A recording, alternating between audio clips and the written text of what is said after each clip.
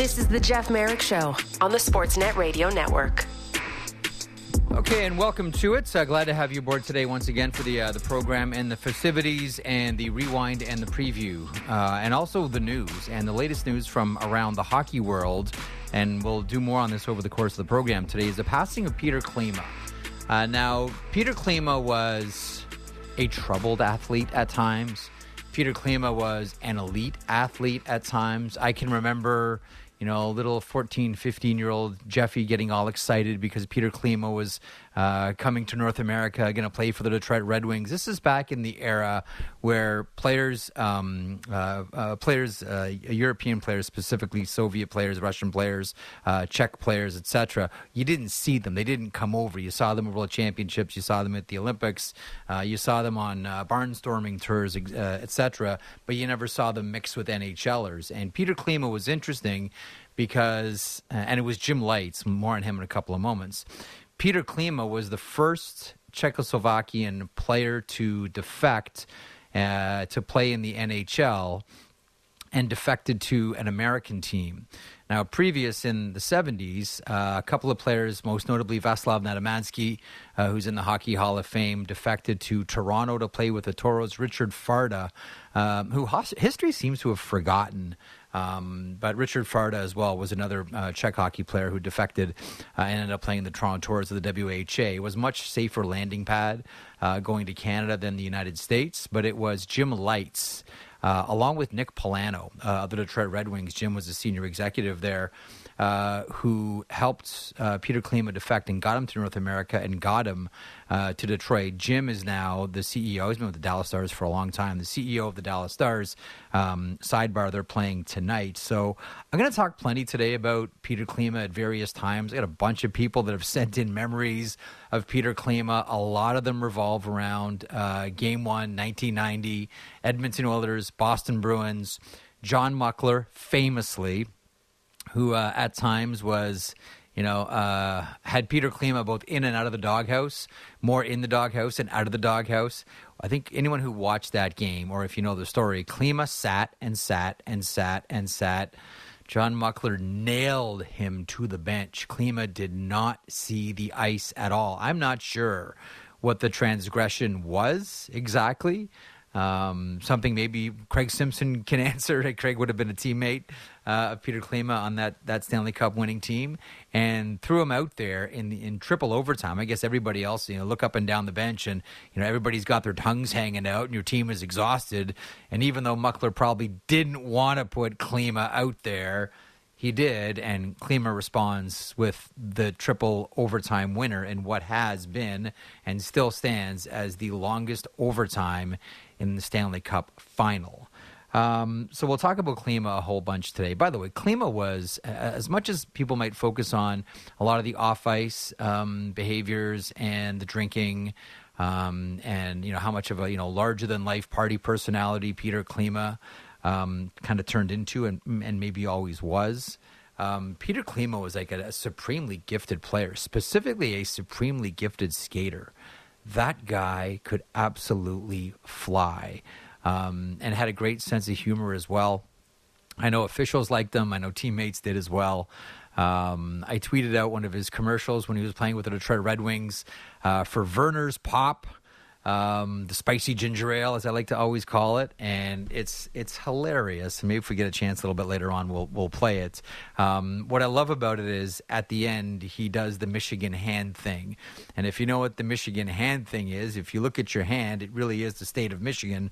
Although some people look at it and say, no, Michigan actually looks like a kitten, and people from Michigan, because they've always been trained to do so. And, I grew up, and half my family, and plenty of them still are, lived in Livonia. So I spent a lot of time at the old Joe Louis and a lot of time in Michigan. They just do the hand thing. Where are you from? And they hold up their hand and they point to where they're at on their hand, where they're from on their hand. And at the end of the Verner's commercial, Peter Klima puts up his hand and points to where he lives, and the interpreter moves his finger. It's a really nice, brilliant Michigan touch. Condolences to the Klima family. So a couple of things. So last night, the Carolina Hurricanes draw first blood. 5-1 is the final score. This game was really over in the first period, where the New Jersey Devils could only muster one shot. and that was it. But I'm not worried about New Jersey. More on that in a moment. The Edmonton Oilers, or should we say Leon Draisaitl, proves that 4 goals is a curse. Now, if it happens 3 times, then we really have something. This is a couple of days after Joe Pavelski, one day after really. Joe Pavelski scores 4 goals and Dallas loses to Seattle. Leon Draisaitl scores 4 goals and Edmonton loses to the Vegas Golden Knights 6-4. Yesterday, Ivan Barbashev. Remember we talked about this quiet moves around trade deadline that are really going to pay off? And we talked about Barbashev specifically and said that one could be a big one for the Vegas Golden Knights. Barbashev was excellent last night for Vegas. They win by a final score of 6-4. And part of you look for the poetic moments in all of this. And I know it's an empty netter, but Jack Eichel stripping Connor McDavid of the puck and scoring, that's not lost on a lot of people. See 2015 NHL draft Eichel and Connor McDavid. McDavid goes first, and Jack Eichel goes second. So Vegas draws first blood in that series. I'm not concerned about the Oilers. I'm not concerned about the Devils. I'm not concerned about the Oilers, just as I'm not concerned about the Maple Leafs, although as game time approaches, you can start to see it. If you want to sort of stick a thermometer into Toronto Maple Leafs Twitter, you might get the sense that there's some anxious people out there, let's just say, about their Maple Leafs. Once the thought of dropping 2 at home really finds a home with you, Maple Leafs fans tend to get, let's just say, uncomfortable. But I don't worry about the Toronto Maple Leafs here. By the way, Sam Lafferty in, Zach Aston Reese is out. And a programming note, Elliot Friedman joins me in the second hour of today's program. He's at the skate today. No confirmation whether he's skating with the Maple Leafs extras, although there are reports that he was out there with Zach Aston Reese. Also tonight, the Dallas Stars face off against the Seattle Kraken. The Dallas Stars lose Game 1 to the Seattle Kraken, who have this, balanced attack. We've made a lot about that. We've talked a lot about their blue line. We've talked about Philip Grubauer, who wasn't exactly great in Game 1, but did what he had to do. I don't worry about the Dallas Stars either at this point. There's been nothing. Now that we've seen all the teams in action here in the second round, there's been nothing really outside of New Jersey's first period last night which gives you cause for concern or cause for pause or a reason to look at the New Jersey Devils and say, yeah, they can't do this. Because periods 2 and 3, we started to see what the New Jersey Devils are more all about, but the damage was already done. I mean, it's 3-0. Akira Schmid allows 3 goals on 11 shots, and he gets a hook, and in comes Vanacek. Things settle down. Things get different for the New Jersey Devils. I don't worry about them, just like I don't worry about the Edmonton Oilers. This is a matter of, when you look at Edmonton's game, first of all, as always, full marks to the Vegas Golden Knights. Earned it, deserved it, all of it. But there was a lot of shoot yourself in the foot moments for the Oilers last night. Bad turnovers, lazy back checks, missed assignments. A lot of the stuff that we saw yesterday from Edmonton is really, and make up a word here, was really clean-upable, right? These are things that Jay Woodcroft and his team can clean up easy. So if I'm Edmonton, I'm not concerned about that. We'll get into these 2 games and preview the other 2 games around the NHL a little bit later on. In the meantime, Maddie Marchese is aboard with me. Maddie, you might have been too young to remember Peter Klima. Correct me if I'm wrong on this one, though. Do you have any recollections of Peter Klima, or do you have any curiosities about the late Peter Klima, who's passed away at the age of 58? Anything about Klima to you? Does that name resonate with you, my young hockey fan friend? So I was a little bit. I mean, I would have caught the absolute tail end of his career, but I always remember the helmet bouncing around. yeah, he went, the Kings and Penguins and back to the Oilers and the Lightning and da da da da da. But yeah, he. It's always the helmet. It's always the helmet. Actually, Jamie Campbell, our pal and colleague at Sportsnet, tweeted out a picture of a stick he got from Peter Klima at Maple Leaf Gardens in the 80s. So it was a game-used stick, I guess. Yeah, so Jamie's got it on his Twitter, and it's brilliant. It's got, the signature tape job and all that stuff. Yeah, it's pretty cool. It's a Coho. He says November 16th, 1986 is when he got it at Maple Leaf Gardens from Peter Klima, and it's signed and everything, so pretty cool. Oh, yeah. Look at that old Coho with the fiberglass. Oh, yeah, November 16th, nice little banana curve on it, too. Oh, yeah, look at that hook. And he's got the flat toe, too. Very nice. Good for board play. That's interesting because that would have been right in, like, those were the old Norris Division days that Peter Klima played in. And, Peter Klima, I'll just be blunt about it. Peter Klima and Bob Probert were very good friends and were very close on that Detroit Red Wings team.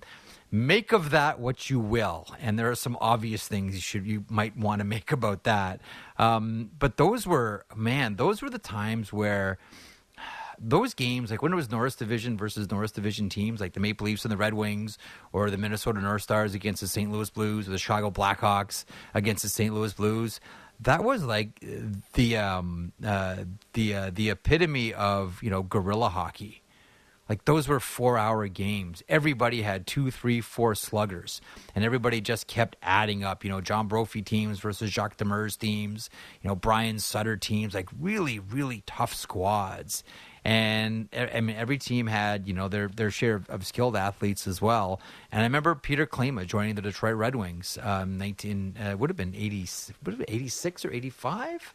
When he would have joined the Detroit Red Wings, and right away, 85, the first 86, thing you notice is just how fast this guy is. 85, 86? Yeah, just the first thing you notice is just how fast the guy is. But yeah, you notice the bucket, and then when he took the bucket off, you notice the glorious mullets. Before there was the Jaromir Jagr, as we used to call it back in high school, Jaromir Jagr and the Czechoslovakian crown of glory is what we used to call the hockey mullet. It was the crown of glory, the Czechoslovakian crown of glory. There was the Peter Klima mullet. Like for everyone that thinks the mullet was the exclusive domain of Jagr and he was the first and he popularized it. No, man, Peter Klima was doing that years before Jagr made it to North America. And you do notice the helmet. You notice the sticks. You notice the speed. Had a great smile, great personality. Would drive coaches crazy.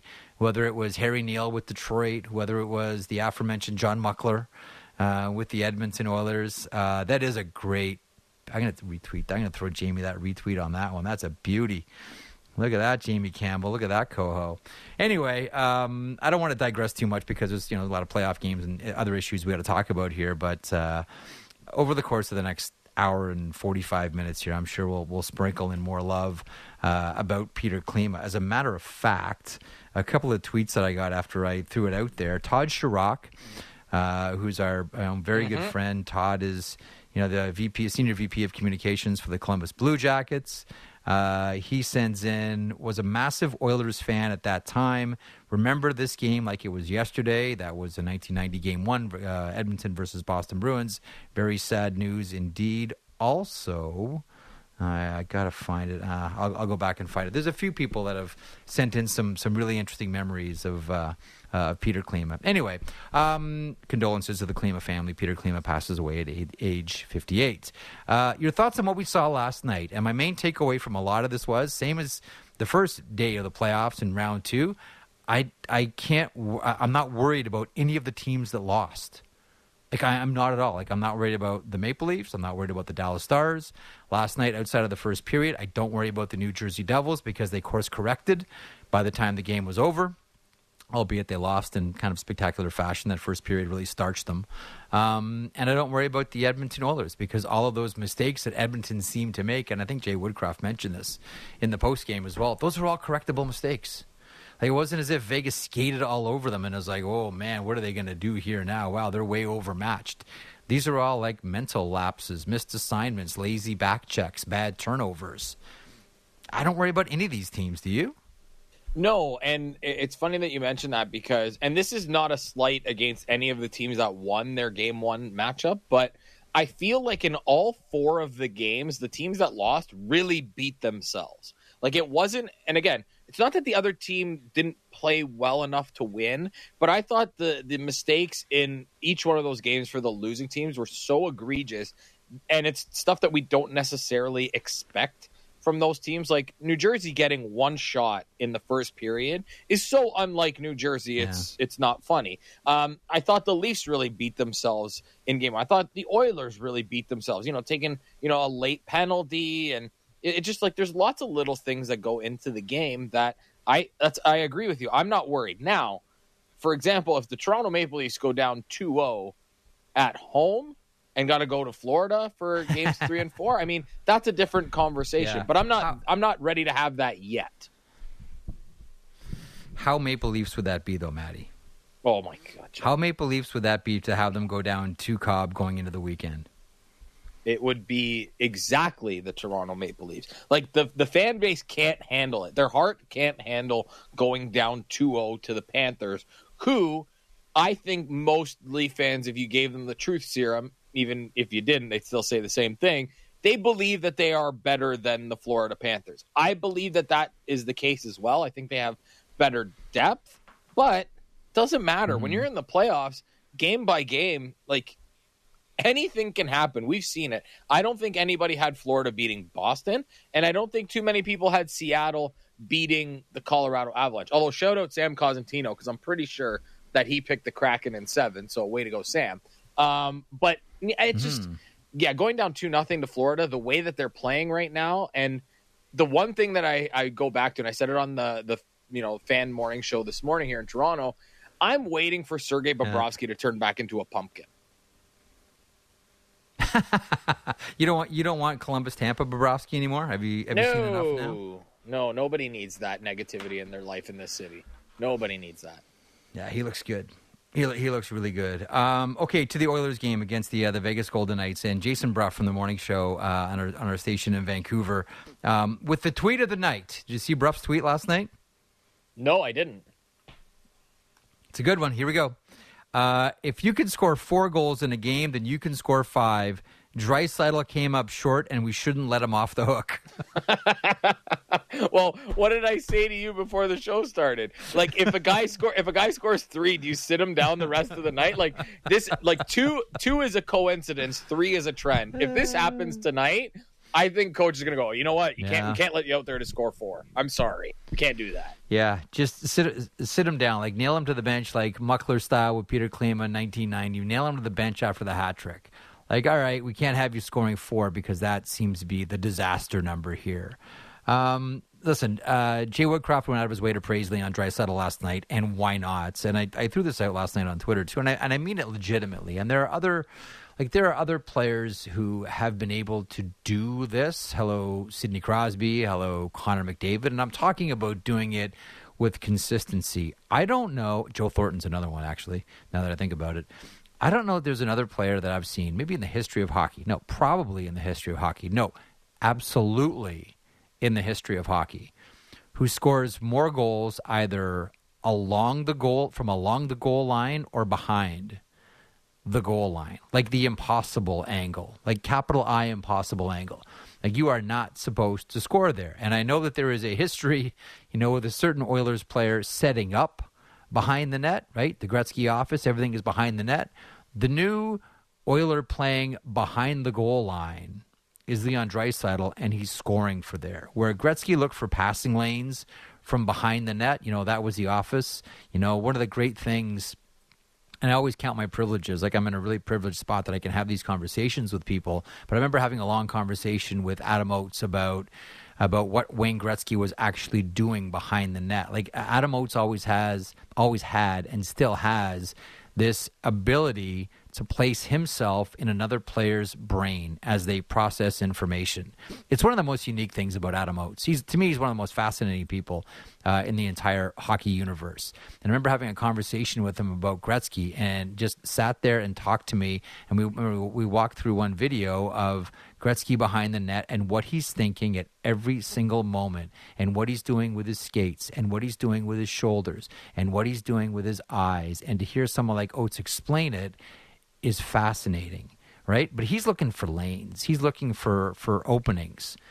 Draisaitl's looking for ways to score, and he's looking for ways to use players as decoys to draw goaltenders off the post. He's one of these guys. Next time we have Kevin Woodley on, should really talk about goaltenders getting lured out of position by Leon Draisaitl.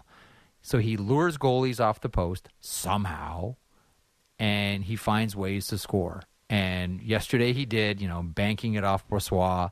We've seen it before. That is not accidental, folks. That is not just a hope shot. That is a very deliberate play, because we've seen it numerous times from Leon Draisaitl. No one, Matty, Apologies, Sidney Crosby. No one does it better than Leon Draisaitl. Agree, disagree. Agree. And when you said Oilers setting up behind the net, I thought for sure you were talking about Steve Smith. So with the Draisaitl thing, why you got it? It's been so long. Let it go. You know what the problem? Hang on. One thing on that. Okay, hang on a second here. Look what I've done. I've been trying to make this point my entire professional life. Steve Smith, okay, who I believe that year in Calgary was voted Calgary's favorite athlete. Oh, that's by the way. Just let that one sink in, okay? So Steve Smith has worn that for the longest time. Okay, you messed up the dynasty, the consecutive cup streak. It was going to go Habs and then Islanders and the Oilers were going to rip off, 4 or 5 in a row, and Steve Smith ruined it, blah, blah, blah, blah, blah. You know who's at fault for that play? Who's that? Grant Fuhr. Yes. Grant Fuhr at that moment needs to be like right along the goal line. He can't be out like near the top of his crease where he is, or else things like that are going to happen. That is a complete lack of communication between the goaltender and the defenseman. And as much as people want to pin that play on Steve Smith, I get it. It's the obvious one. You look at it and you go, "Oh, way to go, dummy! Way to wreck the Oilers! Ha, you broke the dynasty."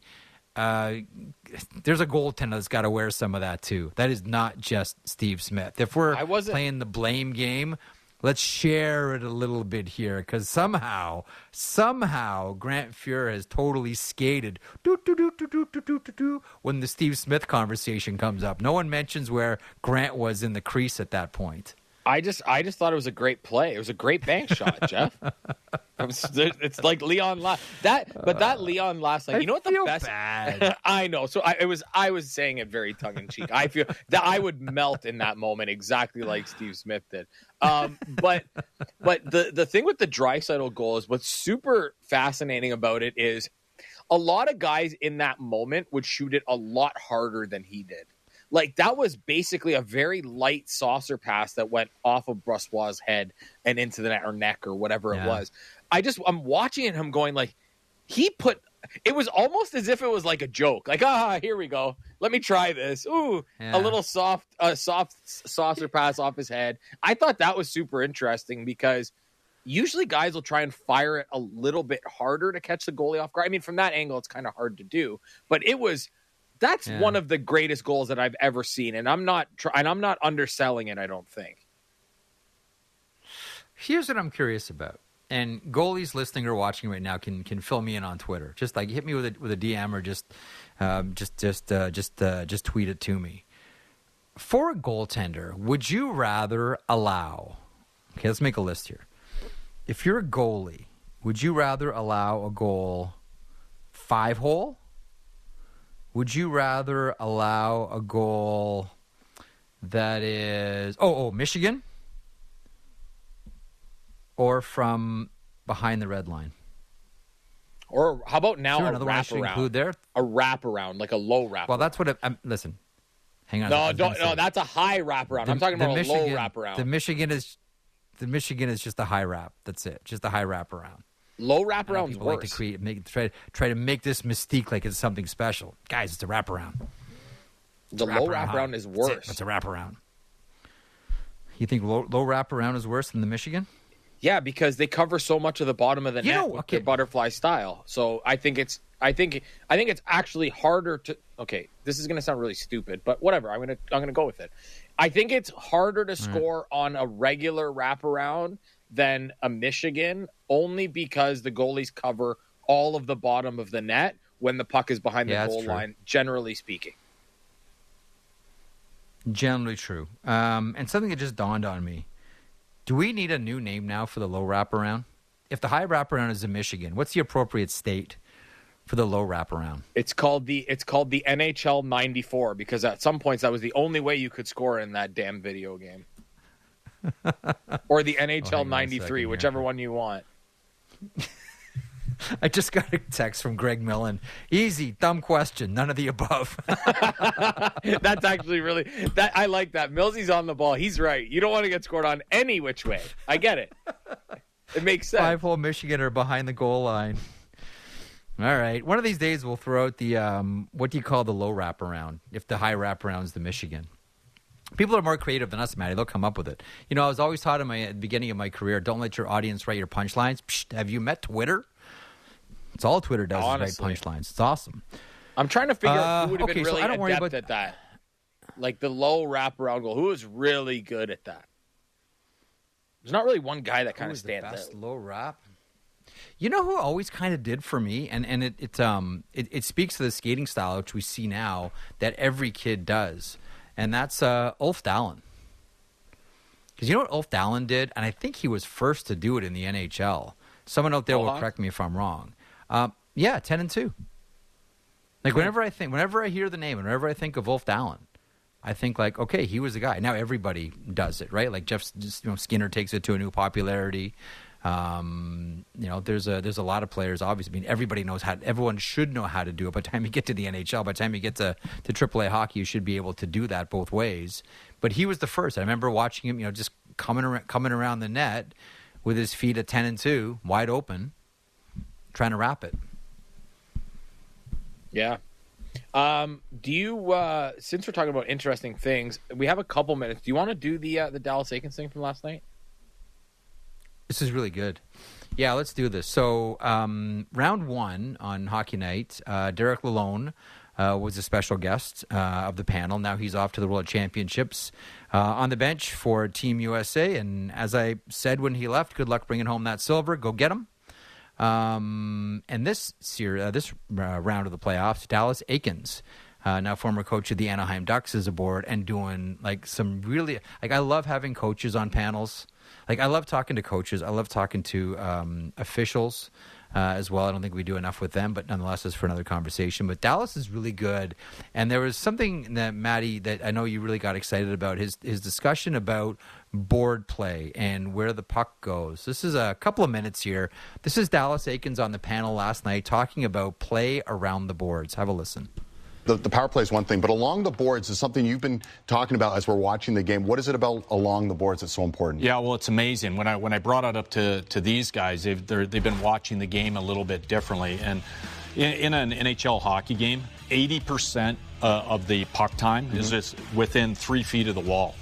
And so you can see in these shifts here, it's on the wall, it's on the wall, it's on the wall. So for all you coaches out there, especially kids coaches, you want to put in a lot of wall work into your practices. Like this puck is constantly there, and if you're a really good wall player, it allows you to get it off the wall and into the good ice, which is that good ice is in between the dots, and that's where all the chances come through. You just see a little play off the wall there that creates a good breakout, sets up into some really good ozone time. So when you watch the game, watch how much that puck is within 3 feet of the wall. It's incredible. It's an amazing stat. 80% of the time, you think about centermen, right? Like 80%. Centermen sometimes neglect wall play, but you got to think about 80% of the time the puck's there, so you got to be good at that part of the game. Did you ask someone to track that for you? No, it got handed to me. Like that's a great thing about being a coach. Your analytics departments, other people you know in the league and that you trust. It gets handed to you, and it's highly, highly valuable. I don't want to put you on the spot here. I should have asked you this beforehand, but give us an example of maybe an underrated great wall player that maybe we wouldn't think of. Wow. Underrated.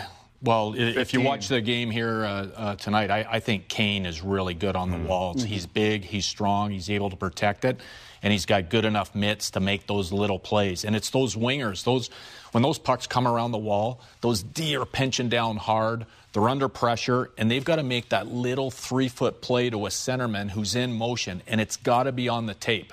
And I think it's one of the hardest things to do in the game. And there's some wingers in this league that are just incredible at it. That's some great stuff, specifically for minor hockey coaches, stateside youth hockey coaches, getting players used to playing along the boards and making plays. And I'll tell you what, in this generation, one of the best, and it really it was like every single night when he was on the Islanders, One of the best board players, I think, is in the game right now, and Dallas Eakins mentions Evander Kane. I think John Tavares, more so maybe specifically when he was playing with the New York Islanders, where it was like every single night he was such a beast along the boards. I'll throw John Tavares into that conversation, but maybe the most of the last, 25 years, maybe the best board player that we've seen, Ryan Smith of the Edmonton Oilers when he was with the Oilers. How often did you ever see Ryan Smith lose a board battle? Never, right? He had that big old ugly stick, and the great mullet, and just worked his ass off around the boards. Really underrated skill, board play, but that is a fascinating stat. 80% of the game is played within 3 feet of the wall. That is a fascinating number. We don't even need to flood the middle of the ice. Just flood it around the boards. I wonder where Dallas picked that one up, and I wonder if that stat was handed to him, or that bit of information was handed to him when he was with the Edmonton Oilers, and Tyler Dello was handling the analytics for that team, and now Tyler is, along with Matt Cain, doing the same with the New Jersey Devils. Okay, a couple of things before I get to break here. Dave Payne about the Low Michigan. Low Michigan should be called the South Dakota. It's flat, and you don't want to go there. Okay, well, there's a little shot there from Dave Payne. Robert Pugsley reminds us yesterday was the anniversary of Doug Gilmour's double wraparound goal. Le Petit Viking, a nice little Mats Naslund reference there, who was the first player to do the wraparound. Denny Savard would. Not that I'm old enough to know the first, though. And here you go. Here you go for this one. We'll go to break on this one. Pat myself on the back. From Mitchell Blair on Twitter, at Jeff Merrick. Thank you for saying what I've said for years about the Steve Smith goal. More Fuhr's fault than Smith. No communication, and Fuhr had to be in his net and not at the top of the crease. I think it's catching on, Maddie. I think more and more people are realizing and are coming out of the woodwork on you just thought it was a glib reference you were going to throw out there and take a cheap shot at Steve Smith. Little did you know this was going to turn into the Bash Grant Fuhr hour as the tweets continue to come in. Coming up on the show today, Elliot's going to drop by to kick off hour 2. He was at the skate this morning.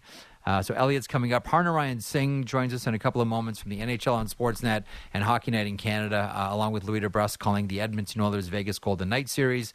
Steve Goldstein, Panthers play-by-play voice, still to come as well in hour 2. Panthers jumping out to a 1-0 series lead against the Maple Leafs, looking to stretch that to 2 tonight. And before we let you go, want to remind you, big shout out to our friends at Pizza Nova for hooking us up with lunch today. That's Amore Pizza for Kids is back at Pizza Nova. 50 cents from every dip purchased in May goes to the kids at Variety Ontario. And don't forget to add a dip to your next order and make a difference. I dip, you dip, hockey players dip. We all dip for variety. Thanks to our friends at Pizza Nova. Merrick Show continues. Harnarayan Singh is next across the Sportsnet Radio Network. Simulcast on Sportsnet 360 and Sportsnet Now. Back in a moment. Breaking down the biggest trends in hockey. The Hockey PDO-cast with Dmitry Filipovich. Be sure to subscribe on Apple, Spotify, or wherever you get your podcasts.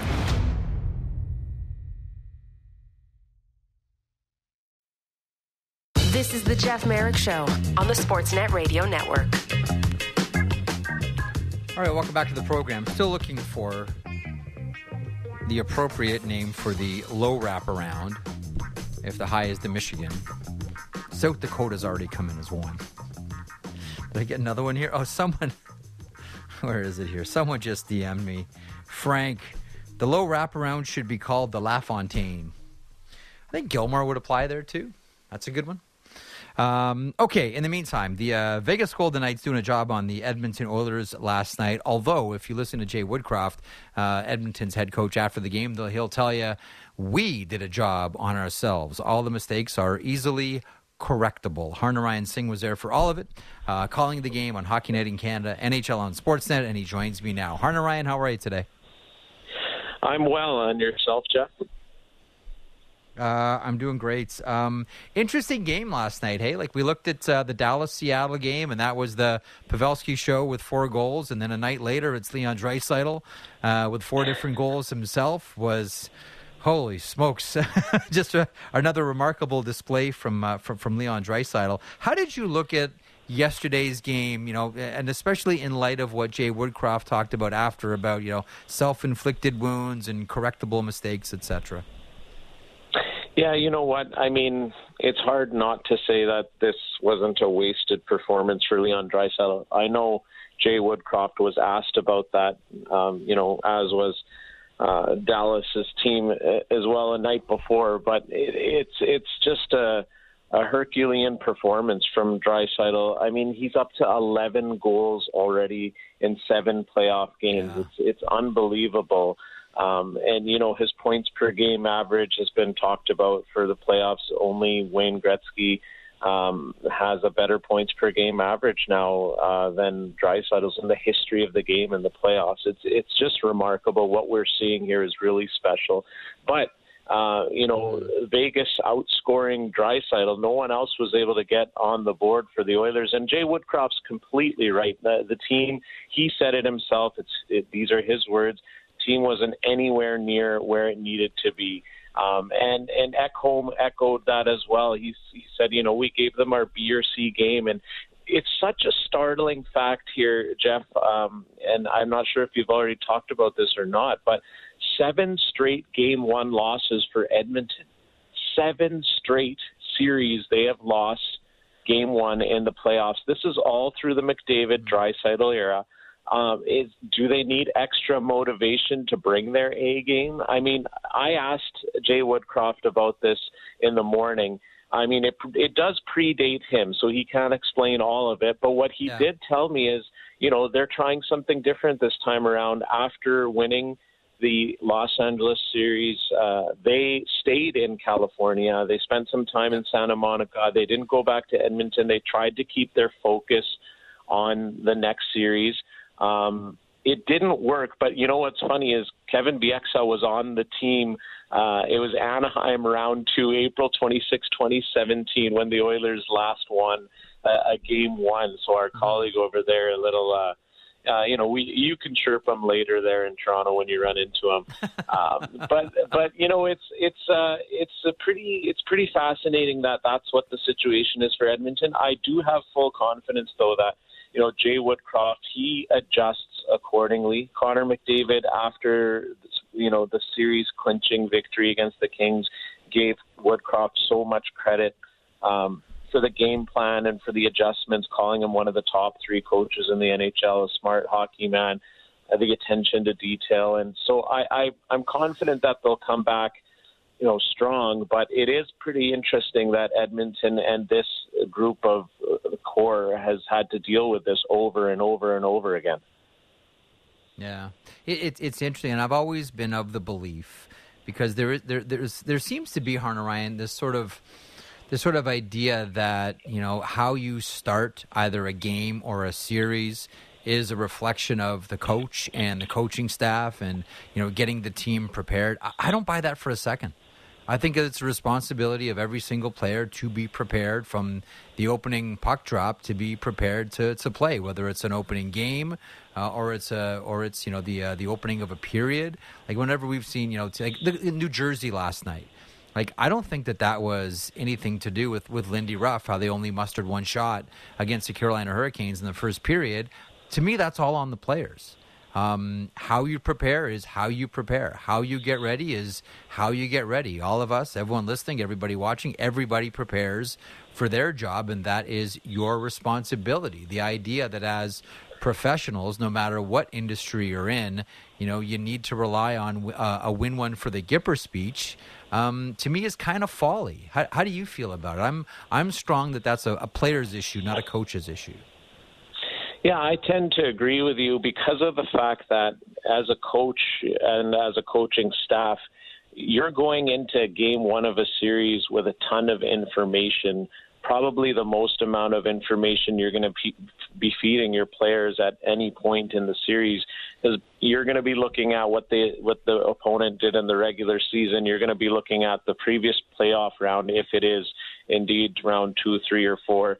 And you're going to be watching all of their tendencies. Now, what comes into play is, if the coaching staff wants to confuse the opponent and kind of change up those tendencies. But what I think happened here is, for the difference in the pace of the game in Game 1 against Vegas in comparison to the pace of the game against the Kings, I mean, it's not a 1-3-1 formation anymore. This forecheck, we have to give credit where credit's due. I mean, the Vegas Golden Knights, their forecheck and the way they play even strength, they're a vastly superior team 5-on-5. They were just clinical off the rush. And the transition game, they converted Edmonton's mistakes into goals. It was just aggressive. And so, the Oilers, the goals they allowed were preventable. This is brutal turnovers. This is decisions where, you're making a play where there's a safe play available for you, or, those types of things the Oilers really need to clean up. I think they will. The reason why it's not so worrisome is because the Oilers hadn't lost a game in regulation since March 11th, and that's going back to a game against Toronto where they lost 7-4. Yeah, and it was, that they admittedly were loose there. That's not how they like to play either, right? So they have cleaned it up. They do know how to play a tighter game. But, maybe losing Game 1 brings up the urgency, and that's what, allows them to come out and execute better. One of the players, alongside Harnarayan Singh from Hockey Night in Canada and the NHL on Sportsnet, one of the players that I really felt bad for last night was Vincent Desharnais. And, tough turnover, Barbashev scores. We remember how he was in the doghouse in the first round series against the Los Angeles Kings. Elliot has talked about this a couple of different times in a couple of different spots. There was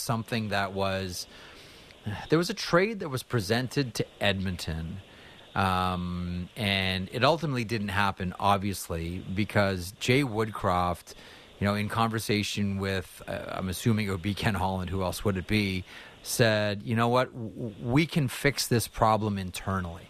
Now, I don't know the player in question or players in question that the discussion was about, but Jay Woodcroft really went to bat and said, you know what, we don't need to make this move. The answer that you're looking for is already in the organization. And we all believe that he was referring to Vincent Desharnais, who he had in the American Hockey League and helped bring up with the NHL Edmonton Oilers. It almost seems as if, and I don't think that Woodcroft or Manson would do this at the detriment of the rest of the team, but this organization is really invested in Vincent Desharnais succeeding and doing well. And I know that Woodcroft loves this guy and thinks he can do a lot of different things. And knowing how much he has the support of the coaching staff and how much, trades may have been vetoed or nixed because they feel that he can do the job, that's got to be extra pressure for someone like Vincent Desharnais. And then to have a game like that with a really tough turnover, I don't know if there's a question here, Harnarayan, other than I feel really badly for the guy. How about you? Well, Jeff, the one piece of information I can give you from Jay Woodcroft's perspective on Desharnais is that although Desharnais is a rookie, he's 26 years old, so he's a different type of rookie in terms of his maturity in his career and in his life, and I think that's why Vincent Desharnais is the type of guy who's going to be able to bounce back from a gaffe like he did in Game 1, and he did in round 1 as well. He had a game where it was a rough go for him. He was on the ice for several goals, and then he was stapled to the bench for the rest of it. But what he brings to the Oilers lineup is size. And he's 6'6", 215 pounds.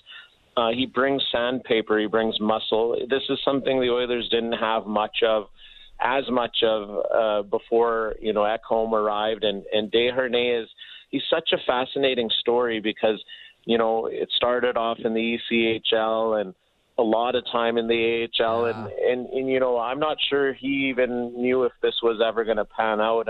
The guy had such bad luck that he was injured at training camp for more than one season, and his first NHL game didn't come until the month of January. It's ever since he showed up in the lineup, he's been a part of it. I think he's a popular teammate, as is a guy like Kyler Yamamoto, who Jay Woodcroft called him the little engine that could, and I just love that line, and you can tell even within the dressing room how much the rest of the players they love Yamamoto. Like, he's the type of guy they root for, and they he's a popular line mate too, even though the production isn't there. So the Oilers have some of these unsung heroes. Desharnais is one of those, and I think they'll continue to give him opportunities. One, because they need him, and one because, you're right, Woodcroft does really like him. I got about 90 seconds left in this segment with you, Harner Ryan. Let's see if we can get in a quick conversation about Evan Bouchard. And it's been, I don't know, maybe Sheldon Surrey is the last. It's been a while since the Oilers have had a power play anchor at the point who can bomb the puck. We're used to Edmonton's power play with Tyson Barrie, and he was all about, distribution, wasn't a shooting threat. Everybody knew it, including goaltenders who would, adjust accordingly. Now with Evan Bouchard, there is a legitimate shooting threat up top. He says he's working more on distributing the puck, etc. But we all look for moments where players... it's like a coming out party, debutante's ball for these guys. Are we seeing right now in these playoffs the coming out party for Evan Bouchard, where by the end of the playoffs, wherever this finishes up for Edmonton, everybody's going to know just how good this guy is? It's just incredible. What a story. He had like a middling start to the season, just 6 assists in the first 20 games. And then, just as soon as Tyson Barrie is shipped out and all of a sudden the pressure's on and Bouchard has been delivering and his name is being mentioned again and again with Paul Coffey in terms of all sorts of stats. I mean, when that's happening, then good things are happening. And yes, that Bouch bomb from the blue line, the Oilers have needed that desperately, but I hope I hope we see more Bouch bombs because the Oilers need that type of a strong shot from the point. And I think that adds an asset to the power play that Barrie had a strong shot too, but Bouchard, he's taken it to another level, and he was tied with McDavid for points in round one. Like, this guy is really proving his worth. A great coming out party, like you mentioned, but like his line mate, his defensive partner Ekholm is saying, Bouchard is just scratching the surface here. So good on the Oilers for it. It was a gamble. It was a gamble that's paying off to move on from Barrie and elevate Bouchard and have him be ready for this. And good on them for realizing that he was going to be ready, because he is definitely it's been exceptional what he's been able to pull off here. Paying off big time. Harner Ryan, always a delight catching up. Great work, continued success. Love hearing you and Louis on the call. Loved it last night. We look forward to Game 2 with the Vegas Golden Knights leading the series 1-0. Thanks as always, Harner Ryan. You be well, my friend. All right, I appreciate the love. Take care, Jeff. The great Harner Ryan Singh from the NHL on Sportsnet and Hockey Night in Canada, calling the game with Louis DeBrusque. Gene Principe ringside. 4 goals for Leon Draisaitl. He is spectacular. 4 goals for Joe Pavelski in Game 1 between Dallas and Seattle. And a pair of games tonight, the Toronto Maple Leafs and the Florida Panthers. The Florida Panthers leading the series 1-0. And then later, it's Pavelski and the Dallas Stars facing off against the Seattle Kraken. And, the question is, you're Pete DeBoer, what do you do with Joe Pavelski? I'm sure the temptation is there to put him up on the top line again, who, when they're firing, to the top line in the NHL, period. But Game 1, he looked real good with Max Domi and Mason Marchment. Did he not? Maybe you hold that change back for maybe a mid-game switch? You're going to pick up this conversation with Elliot here after the top of the hour break. You're Peter DeBoer. If you're going to make the switch, do you make it at the start of the game, or do you wait and see how Seattle adjusts, or rather force Seattle to adjust? One of the sidebars here, one of the games within a game. We'll talk to Elliot Friedman in moments. Steve Goldstein, Panthers play-by-play voice as well. Plenty to get to. Glad you're aboard. More of the Merrick Show in moments. The best Blue Jays show out there, period. Blair and Barker. Be sure to subscribe and download the show on Apple, Spotify, or wherever you get your podcasts.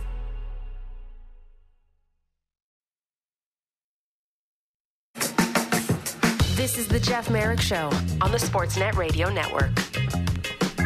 Okay, so a couple of things here really quickly. Kevin Woodley will be on the program tomorrow from In Goal Magazine and also NHL.com to talk about the reverse VH on either things like Michigan's or reverse VH specifically in the Vegas-Edmonton game, the Leon Draisaitl goal, the first one that he scored, the bank it off the helmet goal. By Draisaitl. And we'll probably get into all other goaltending issues around the NHL. We should probably do with him, now that I think about it. We have 8 teams left. Let's do 8 goaltenders. How about that? So your Jake Ottingers and your Philip Grubauers. Should probably park some time talking about Akira Schmid, who was yanked after surrendering 3 on 11 shots yesterday by the New Jersey Devils. I don't think for a second he's not going to start game 2, but nonetheless, we'll see. And another goaltender we should probably talk about with Kevin tomorrow is Sergei Bobrovsky, who has been nothing short of outstanding for the Florida Panthers. Speaking of the Cats, their play-by-play voice, Steve Goldstein, joins me now in advance of Game 2. Steve, how are you today? I was just talking to Elliot Friedman a second ago and said you looked as close to perfect as possible. Great tan, great suit, everything around the rink, great smile, everything's coming up Panther, everything's coming up Steve these days. I'm guessing you're in a pretty good spot right about now, Steve. You know, Jeff, I'm only happy when I see Elliot. So that's why he thinks I was so happy, because I actually saw him. An actual Elliot Friedman sighting. There he was. I turned around, but there he was, gone. There he was, literally on the steps, inside the arena, 100%.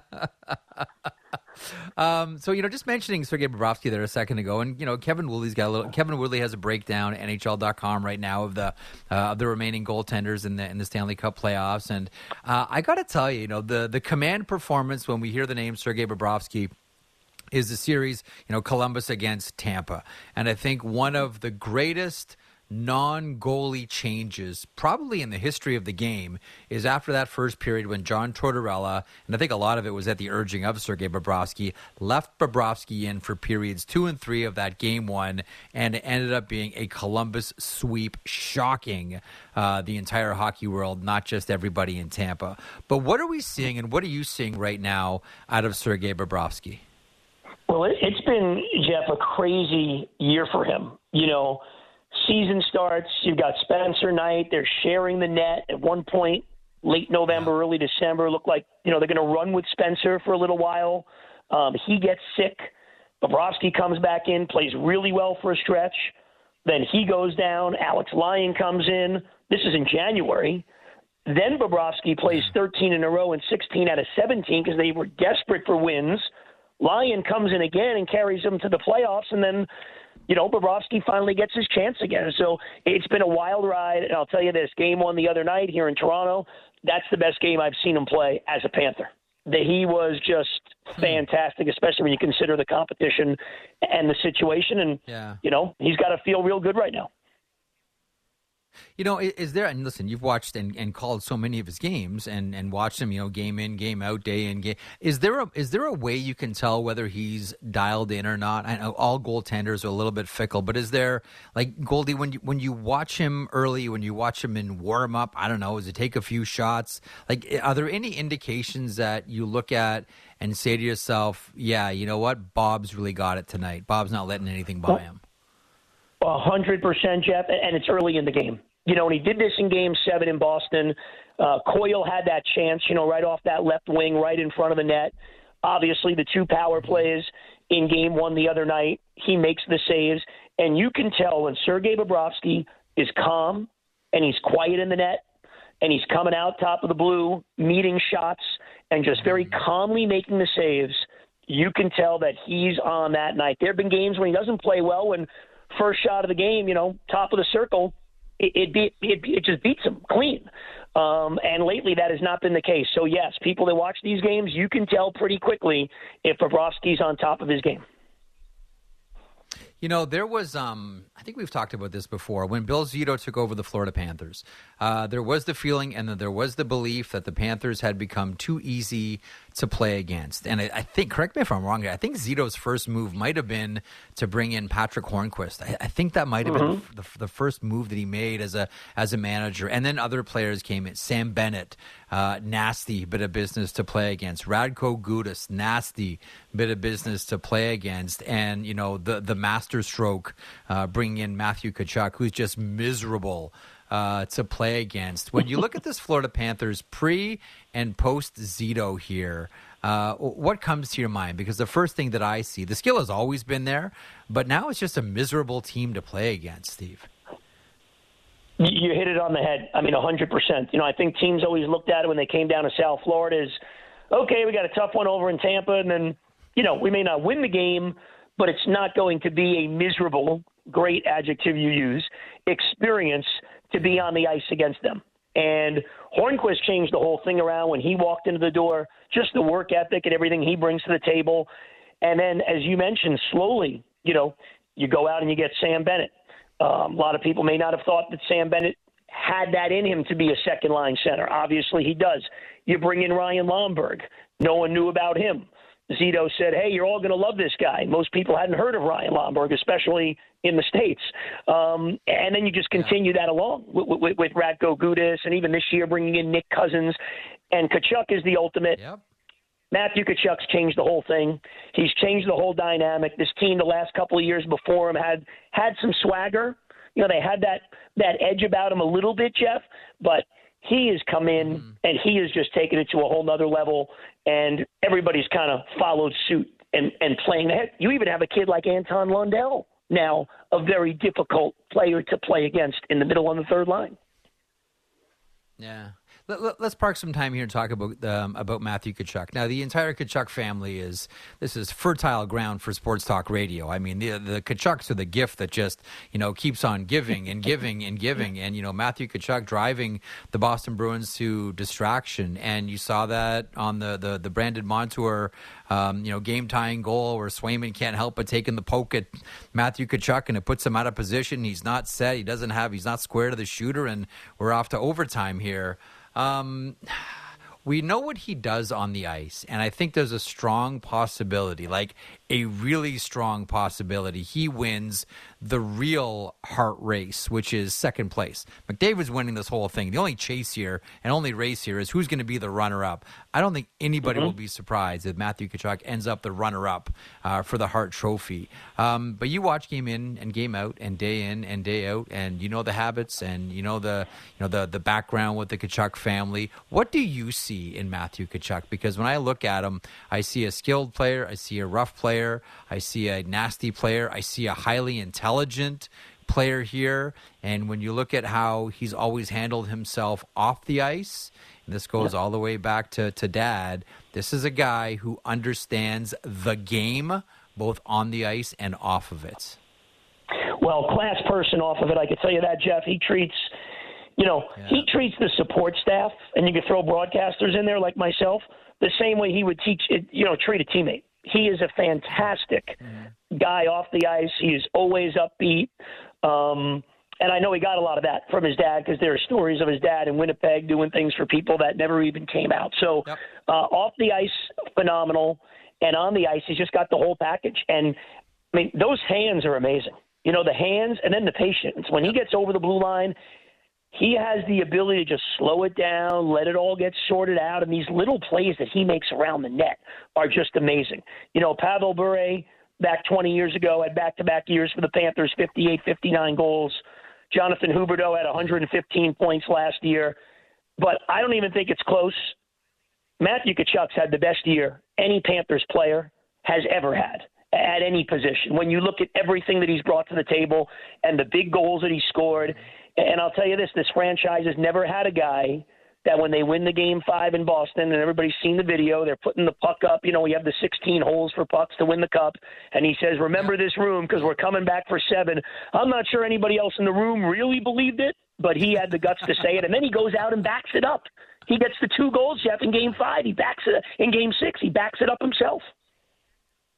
Yeah.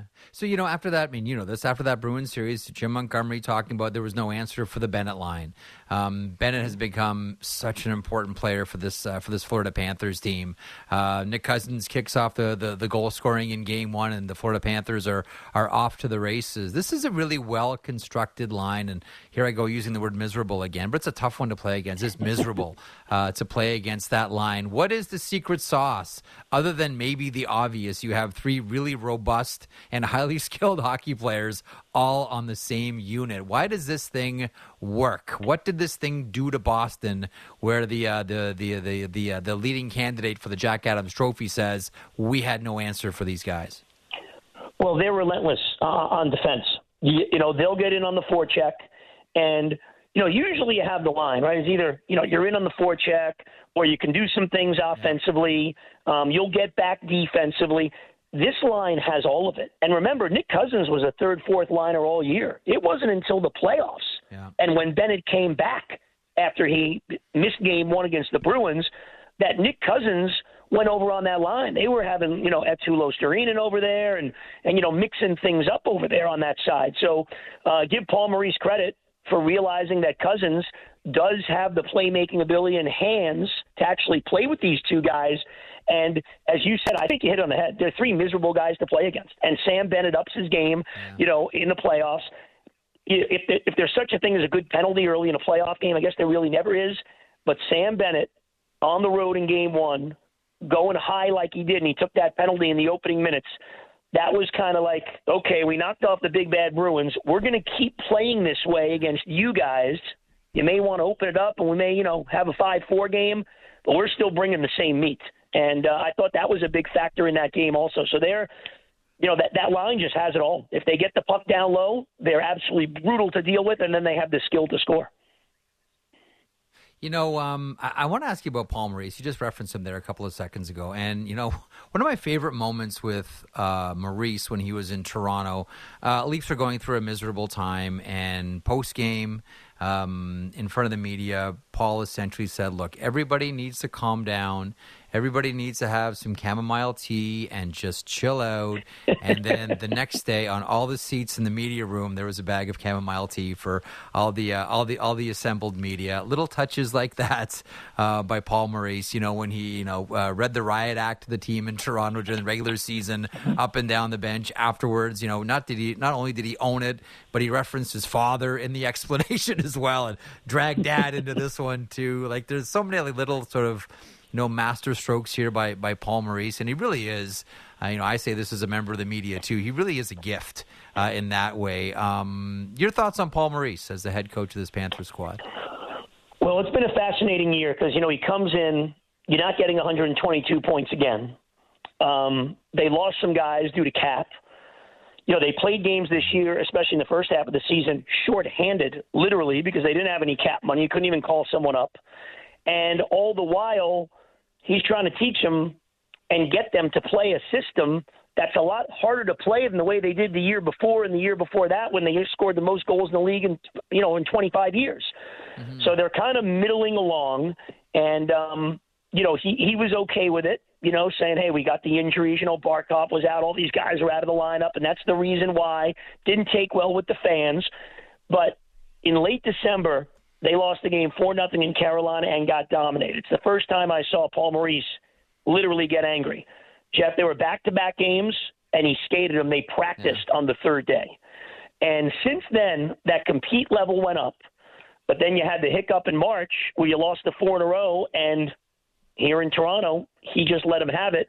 I've asked him. He doesn't want to take credit for it, but you have to think that had something to do with it, and they end up and go and win that game. And what this is showing, and the series against Boston is showing, that is that what he's been trying to preach the last 8 months since training camp, he wasn't lying. Like, you've got to be harder to play against. You've got to be tougher to play against. You got to grasp the grind of playoff hockey. And I think the team now actually realizes it, because without all of that, there's no way they take out the Bruins. So he's really done a terrific job. And, it appears like he's played this goaltender situation perfectly in the playoffs, going with Lyon as long as he should have, and then putting Bobrovsky in there at the right time. Let me pick up on something you said there about Paul Maurice. And I was talking to someone yesterday who was bringing up that same incident with Paul Maurice barking at the bench and this like nonstop. And you've seen this, like Goldie, you've seen this plenty of times. Normally when a coach goes banana sandwich behind the bench, a lot of players will take that opportunity and, got to tie my skates, or, look away, do anything to, avoid eye contact with the coach at that moment. I can't remember who I was talking to. I read it yesterday or the day before, brought up a really good point. If you watch the bench at that point, Matthew Tkachuk has his eyes locked on the coach. He's not looking away. He's not doing the phony, I'm going to tie my skates here, not reaching for water, nothing like that.